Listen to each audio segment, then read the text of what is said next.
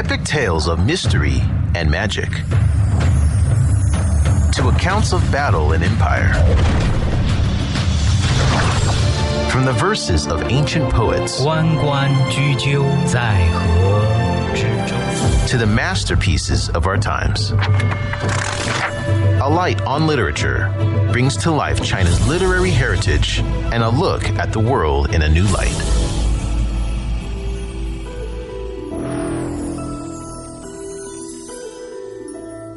On today's Alight on Literature, we continue by presenting the book 2 Years in the Forbidden City by Princess Sterling.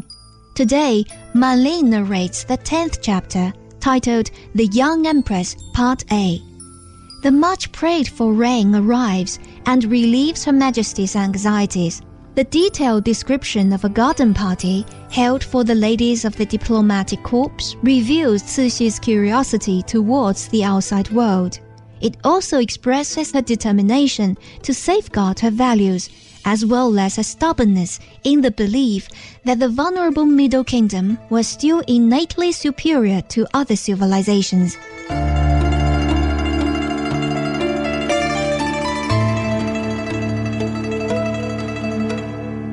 Chapter 10. The Young Empress. I thought of so many things while I was riding in my chair. It was a glorious day. I felt sorry for Her Majesty, for she was very quiet that day. Generally, she was happy and made everyone laugh with her. I thought about the branches of willow, too, but could not understand the meaning. I came out of the hall while Her Majesty was dining with the Emperor and found the young Empress sitting in a small room on the left side of the courtyard with several court ladies. When they saw me, they made signs for me to go there. I found them all drinking tea, and the young Empress said to me, "I'm sure you must be tired and hungry. Come and sit near me and have a cup of tea." I thanked her and sat down beside her, and we talked of what we saw on the roads and how we had enjoyed our long ride. She said, "We have still an hour's ride before we reach the Forbidden City." She also talked about the ceremony we had performed that morning and said that we must all pray earnestly for rain. I could not wait any longer, so I asked her what those branches of willow meant. She smiled and told me that willow could bring water, as the Buddhist religion believes, and that it was an old custom of the court wearing willow leaves when praying for rain. She also told me that we must perform the same ceremony every morning until the rain came. We heard Her Majesty talking in the courtyard and knew that she had finished her lunching, so we went in with the young Empress and ate what was left, as usual. I found the food very nice indeed, although it seemed rather funny without having meat. We came out into the courtyard and saw that Her Majesty was walking up and down. She said to us, "My legs are so stiff riding in the chair. I must walk a little before we leave here. Are you all tired?" We told her that we were not tired, so she ordered us to walk with her. It looked very funny to see us walking round and round, Her Majesty in front, and we following her. Her Majesty turned and smiled at us and said, "We are just like horses taking their round at a stable." It reminded me of a circus. Li Lianying came and knelt down and said that it was time for Her Majesty to depart in order to reach the Forbidden City at the lucky hour she had selected. So we left Wanshousi. All the chairs went very fast, and after an hour's ride, we came near the palace gate. We followed the Emperor's chair, taking a shorter route, and noticed the gate was wide open. His Majesty, the Emperor, and the young Empress' chairs went in, but we had to alight and walk in. There were small chairs waiting for us, As I explained before, these little chairs were carried by eunuchs with a rope across their shoulders. We came to the courtyard of the audience hall where the emperor and the empress were waiting for us. As usual, His Majesty knelt in front.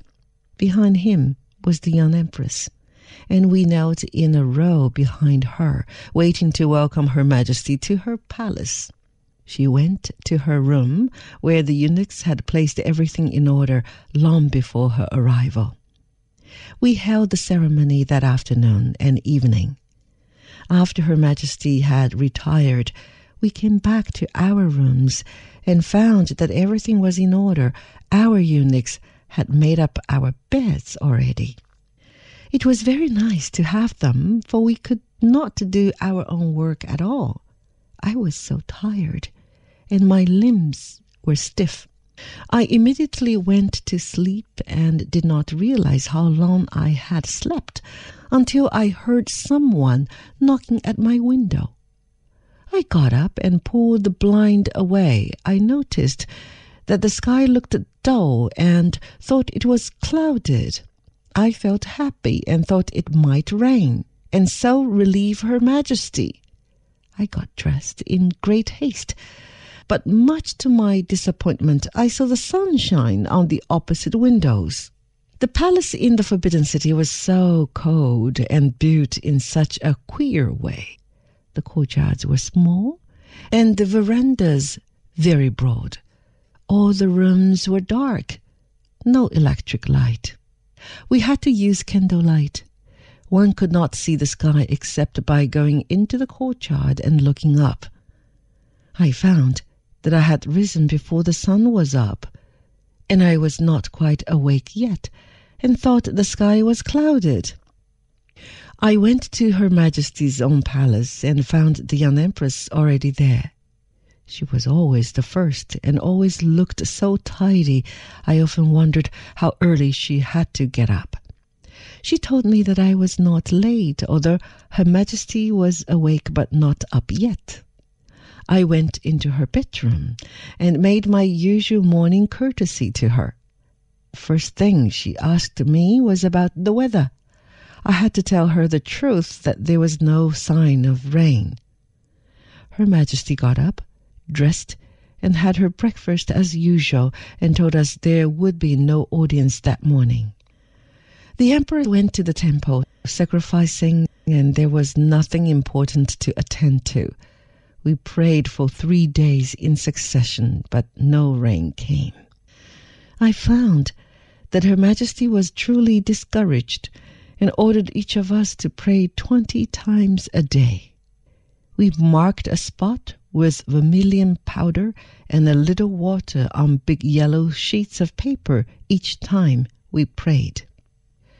On the 6th day of the 4th moon, the sky was clouded. I ran to Her Majesty's bedroom that morning to tell her the news, but found that someone had told her already. She smiled and said to me, "You are not the first one to give me the good news. I know every one of you wanted to be the first to tell me. I feel very tired today and wish to lie down a little longer. You can go, and I will send for you when I'm ready to get up." When I went to search for the young empress, I found all the court ladies there also. They all asked me if I had noticed the rain. We came out of the waiting room and found that the courtyard was wet, and after a while it rained very fast. Her Majesty got up, and we prayed as usual. Fortunately, the rain did not stop, but came pouring down all that day. Her Majesty played solitaire with the dominoes, and I stood at the back of her chair watching her. I saw that the young empress and all the girls were standing on the veranda. Her Majesty saw them too and said to me, "Go and tell them to wait in the waiting room. Can't they see that the veranda is wet?" I went to them, but before I had the opportunity of telling them anything, the young empress told me that the waiting room was wet and that the water had gone in. As I said before, this building was very old, and there were no drains at all. Her Majesty's own palace was high. It had 12 steps, while our waiting room, which was on the left side of her palace, was built right on the ground, with no raised foundation at all. While I was talking on the veranda just for a few minutes, I got quite wet. Her Majesty knocked at her glass window and told us to go in. Now I must explain that none of us, not even the young Empress, could enter Her Majesty's palace without her orders, except we had work to do there or were on duty. Her Majesty was very happy that day. She laughed and said that we looked as if we had just been pulled out of the lake. The young Empress had on a pale blue gown, and the red tassel on her headdress was dripping red water all over her gown. She smiled and said to us, "Look at those girls, their gowns are all spoiled." While we were talking, Her Majesty gave us orders for us to change our clothes. After they had gone, I went to Her Majesty. She looked at me and said, "You are wet also. Only your clothes do not show." I had on a cashmere dress, which was made very plain. She touched my arm and said, "How wet you are. You had better change and put on a thick dress. I think foreign clothes must be very uncomfortable. The waist is too small and it seems to me out of proportion to the rest of the body. I'm sure that you will look much prettier in our Manchu gown. I want you to change and put your Parisian clothes away as souvenirs. I only wanted to know how foreign ladies dress, and now I have seen enough. The Dragon Boat Festival will be here next month, and I will make some pretty gowns for you." I thanked her by kowtowing to the ground and told her that I would be only too pleased to change into Manchu clothes, but having lived so many years abroad and having always worn foreign clothes, I had not had any made. We were planning to change into Manchu gowns before coming to the court, but we had received orders that Lao Tzu wished to see us in foreign clothes. I was very glad when I received that order, as there were several reasons why I wanted to wear Manchu gowns. First, the court ladies at the beginning treated us as outsiders. Secondly, I knew that Her Majesty did not like them. And besides, we were very uncomfortable living at the palace in Peking, and made up our minds that we must wear Manchu clothes which were made for it. We had so much work to do, and having to stand most of the time, one absolutely needed loose garments. Her Majesty ordered one of the eunuchs to bring one of her dresses for me to try on, so I went back to my own room and took off my wet clothes and changed. I tried on her gown, but it was too loose for me. The length was quite all right, and so were the sleeves. Her Majesty told one of the eunuch riders to write down my measurements in order to have a gown made for me, and said she was sure it would fit me. She did the same thing for my mother and sister, and ordered our gowns to be made at once. I knew she was pleased, as she told me what color would suit me the best. She said that I should always wear pink and pale blue, for they suited and were her favorite colors too. She also talked about our headdress and ordered some made the same as worn by the other court ladies. She said to me, "I know you can wear my shoes, for I tried yours on the first day you came. Don't you remember? I must select a lucky day for you to become a Manchu once more." She said this with a smile, and no more foreign clothes after that. She took her special book for lucky days and hours and studied it a little while. Then she said the 18th of that month was the best. Li Lian-yin, the head eunuch, knew how to please Her Majesty and said he would give orders to have everything ready for us at that time. Her Majesty told us the way we must have our hair dressed and what kind of flowers we should wear. In fact, she was very happy arranging to make us into Manchus. A short while after, she dismissed us for the day. Ever wondered what sets China apart from the rest of the world? Do you want to know how China really works? How is China of the past different from the present? Get all the answers to your questions by visiting China Plus Audiobooks.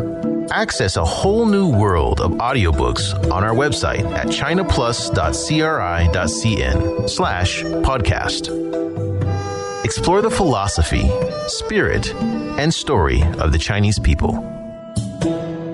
It rained for 3 days without stopping. The last day the emperor came back and all ceremonies ceased. Her Majesty never liked to stay in the Forbidden City, and I was not a bit surprised, as I hated the place.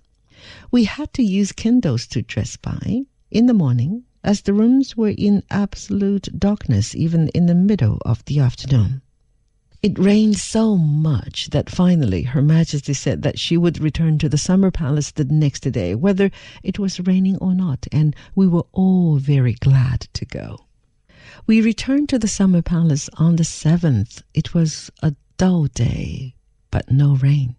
We packed everything in just the same way we had done when we came, and stopped at Wanshousi and had our luncheon.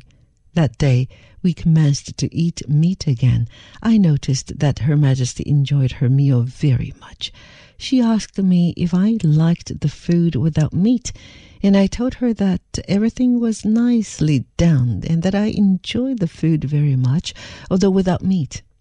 She told me that she could not eat that kind of food and enjoy it, and that if it were not necessary to make sacrifice, she would not have abstained. The first garden party of the year was given by the Empress Dowager to the ladies of the diplomatic corps in the 4th moon. This year, Her Majesty desired to deviate a little from previous custom and issued orders that stalls should be arranged in the garden on a similar principle to a bazaar, on which were to be displayed curious, embroidered work, flowers, etc. These were to be given as presents to the guests. The guests were Mrs. Conger, wife of the American minister, Mrs. Williams, wife of Chinese Secretary of the American Legation, Madame and Mademoiselle de Cossier, wife and daughter of the Spanish minister, Madame Uchida, wife of the Japanese minister, and a few ladies of the Japanese legation, Madame Almeida, wife of the Portuguese charge d'affaires, Madame Gannet, wife of the Secretary of the French legation, the wives of several French officers, Lady Susan Tonley, wife of the First Secretary of the British legation, 2 ladies from the German legation, wives of German officers, and wives of a few customs officials. On this occasion, Her Majesty selected a most beautiful gown of peacock blue, embroidered all over with phoenix. The embroidery was raised, and each phoenix had a string of pearls 2 inches long sewed into its mouth.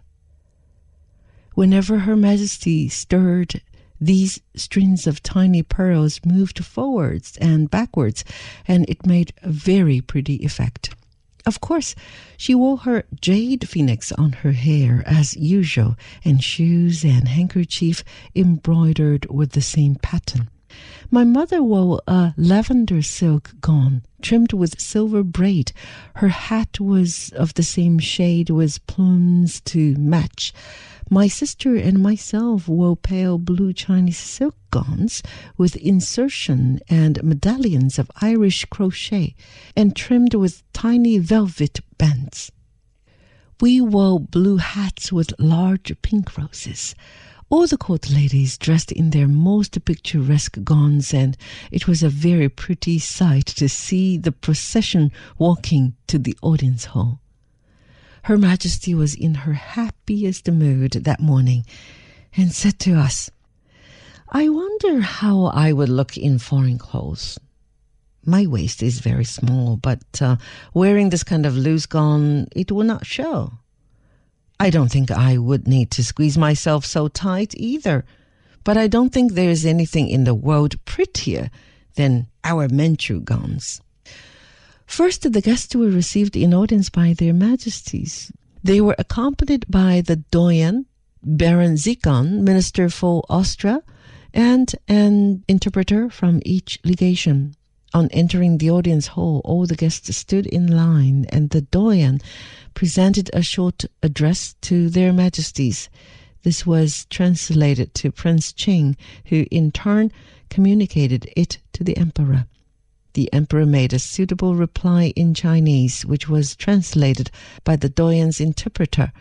Then the Doyen mounted the steps of the dais and shook hands with their majesties, the rest of the guests being presented in turn.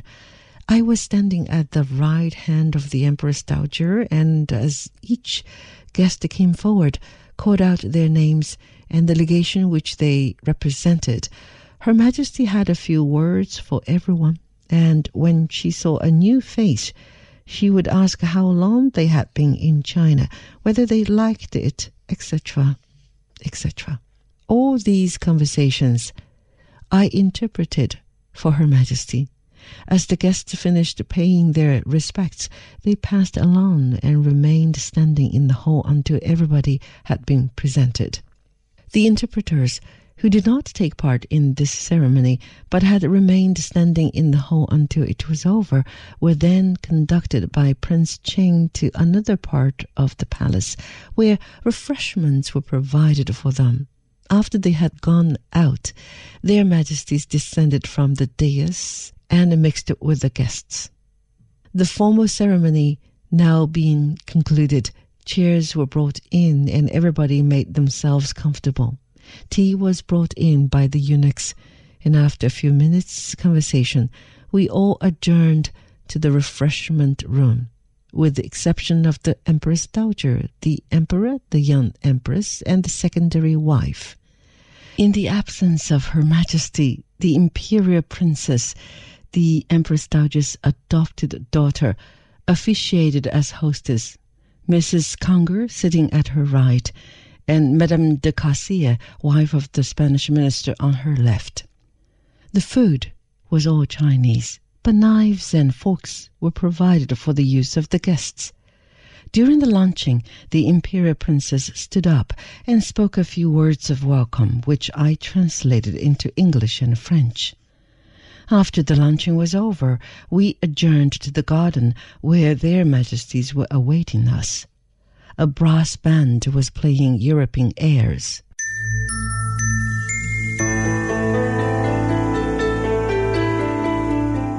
And that was from the 10th chapter of 2 Years in the Forbidden City, written by Princess Ling and narrated by Manling.